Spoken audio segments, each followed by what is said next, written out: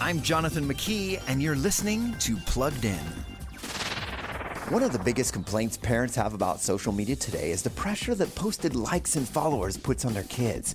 And the biggest complaints kids have about social media are fake pics that are filtered beyond recognition. And that's probably why the app Be Real is doing so well. An app with no like or follower counter or any filters. In fact, the app messages you once a day and allows you to only post one impromptu picture. And that's about as real as apps get today. So should parents be concerned?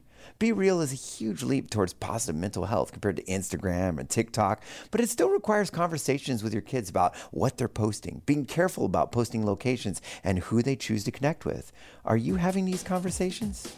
For more about those screens in your kids' pockets, visit us at pluggedin.com/radio. I'm Jonathan McKee, author of Parenting Generation Screen, with Focus on the Family's Plugged In.